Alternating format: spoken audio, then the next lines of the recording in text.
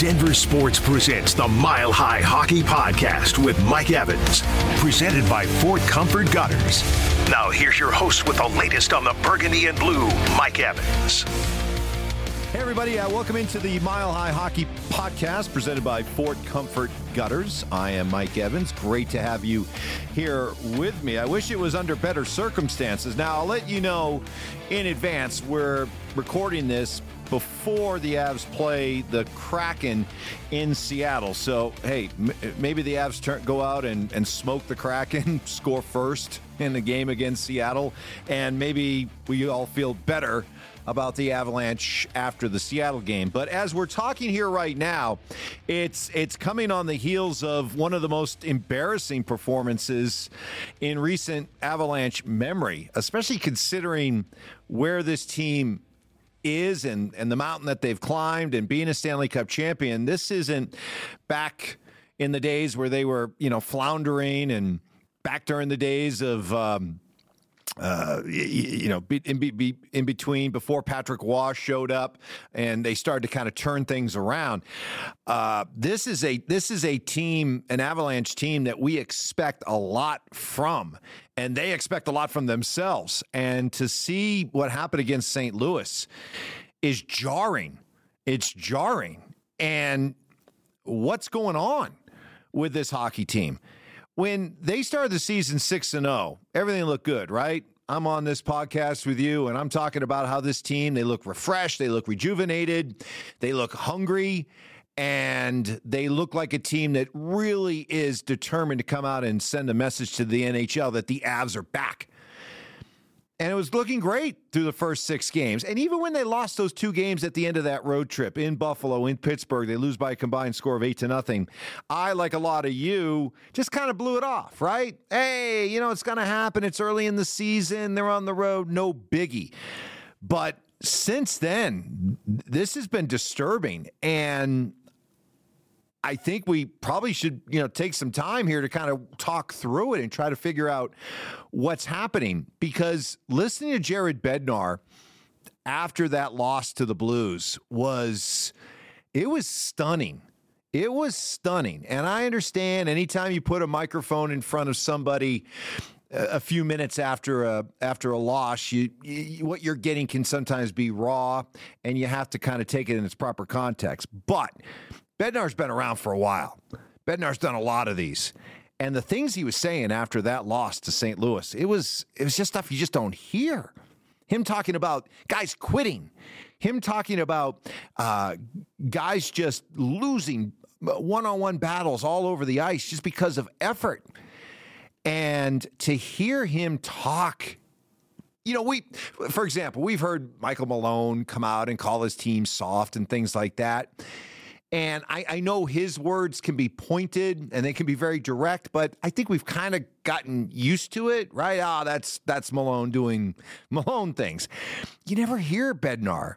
I've never heard Bednar like I heard him after that St. Louis game. And it wasn't just the words with Bednar, it was how he looked. He just looked distraught. He looked down. He looked haggard. And I can understand his frustration, because prior to that game, last week, he was talking about how, hey, I need to see more commitment. That was the word he used. I need to see more commitment from my guys. I need to see a little bit more of a work ethic. And you can imagine for a coach, after delivering that kind of message, and this is how it's received, you go out and actually play worse. And forget about the commitment, forget about the compete level. You got your coach coming on saying that you got guys who quit. Man, it's just, I don't mean to sound like a parent, but I'm so disappointed in this team. I just expect more from this team. And I know that it might be an opinion of some out there watching this to think, hey, listen, let's not panic. It's still early in the season. There's a lot of hockey left to be played. I'd like to believe you. I'd like to look at this the same way. But let's be honest, the Avalanche are losing some of these games in ways that you just can't blow it off. You can't blow off 7-0 in Vegas. You can't. Not for a game that should have your undivided attention. I get it. During the course of an NHL season, the games start to kind of run together. It can become very monotonous, but there are a few games along the way that get your attention, and that should be one of them. To lose 7-0, that's a red flag. Against the Blues, a team that you have a recent history against. To lose like that and to have the game fall apart like that, something's wrong. Something's wrong. And to have it come right on the heels of a 6-0 start, to now be 2-5 in your last 7 games, but to be having the kind of losses, 2-5 is, you can go through a stretch of hockey during the season, lose 5 out of 7, and you can, there's nothing really to see here. It's a slump, right? But when you're losing games like the way the Avs have lost some of these games, I just think it's hard to just blow it off. And maybe you as a fan, you can just blow it off and you're like, hey, long season, a lot of hockey, a lot of time left to fix things. I'm sorry, I can't go there because I'm taking my cues from Bednar, and Bednar certainly isn't acting or speaking like a coach who thinks this is just a slump and they're going to work their way out of this. I mean, he said some really hurtful, painful, like, you're going to go there type comments from a coach that you don't. If you're a coach making these comments, you got to understand you're crossing a line in your commentary about your hockey team that's tough to walk back. Now, the day after, on Sunday, when he did his press conference, he was a little bit more calm. He was a little bit more reserved. And, you could tell he kind of was trying to smooth things out a little bit after he just went scorched earth after the game on Saturday. But no, sorry, I just can't dismiss this as nothing to see here. And the fact is that when you're the Avalanche and you've got a group of guys that have won what the Avalanche have won, you have a standard. You do. You have something that you expect, something that you demand of yourself and the rest of the team. And they're too often this season coming way, way, way in below that ever since that 6-0 start. So what to do now? Well, it's soul-searching time for this hockey team. It really is. And we're going to find out what kind of leadership they have. And I can't believe that this might be the case. Maybe it is, but if it is, then this is not a good look. Are they missing Gabe Landeskog this much?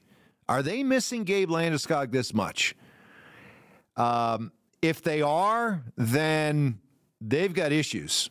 Because I love Gabe Landeskog. Who doesn't? Gabe Landeskog is a tremendous leader.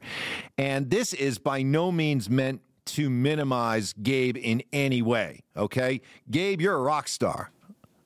But I guess where I'm going with this is, are you so important? Is the leadership beyond Gabe Landeskog so thin, so non-existent? Is the mental makeup of this hockey team so fragile without you that when they face real adversity and they get punched in the mouth, they back down like this? I as much as I respect the role of the captain in hockey, and I know that it's a bigger deal in hockey than it is in other sports, the fact remains, leadership is leadership. Team leadership should be able to go beyond one guy. If all of your leadership and your whole standard is wrapped up in one guy, and you take that one guy away from the mix, it all crumbles? That makes no sense. And if that is the case with this Avalanche team, and guys like Cale Makar and Nathan McKinnon and Mikko Rantanen and Devon Toews and Val Nichushkin and Josh Manson, guys that have been here, are you telling me that they can't lead? That they have no leadership skills? That the only leadership can come from Gabe Landeskog? And if he's not out there with a C on his chest, this team has no heartbeat? This team has no professionalism? This team has no pride? I flat out find that unacceptable. I just can't believe that. You can't win a Stanley Cup like the way the Avs have. You can't be as good and as consistent as they've been this long, and have that empty of a leadership tank if you take Gabe Landeskog away. So something else is going on. So now it's about, hey, Gabe's not coming through that door, right? Gabe's not coming through that door to rescue anybody. So now it comes down to these veteran players that have been here. What kind of leadership are you going to show? What are you made of? I mean, I know it's cliche and everything, but what are you made of? And how are you going to respond to this? And this is a direct challenge to Nathan MacKinnon, to Cale Makar, to Mikko Rantanen, to Devontae. What kind of leaders are you? And what do you expect? What do you demand of yourself and the rest of this team? Because if you're a player on this team, 7-0 to Vegas, 8-2 to St. Louis, come on, guys. I mean, that's embarrassing. I mean, that is embarrassing. So it'll be really interesting to see how this team responds over the next few games and see if we end up looking back on all this as just some kind of blip that we all laugh about. But I'm sorry, nobody's laughing right now. And it's very difficult to just sit here and say, this is just a little slump. Sorry, we've seen too many things during this slump to make it indicate that it might go a little deeper than that. They have issues when it comes to goaltending. Alexander Georgiev, in his last 5 starts, has given up 24 goals and has an .878 save percentage. Dreadful. Just dreadful. So what's going on with Georgiev needs to be addressed. It's not like you have Pavel Francouz now to come in and give the kind of steady backup contributions that he gave to Darcy Kemper when Darcy would struggle. Francouz has been ruled out now for the rest of the season. So what's the overall takeaway? The good news is this. We're only 13 games into the season. There's a lot of hockey. There's 70 hockey games left to be played this season. There is plenty of time to fix this, okay? But let's not kid ourselves into thinking that there's nothing to see here. They've got issues, okay? They clearly have issues. They have leadership issues. They have chemistry issues. They have perhaps the issue of is Jared Bednar's message getting stale? I didn't think I'd have to go there, but let's not kid ourselves, okay?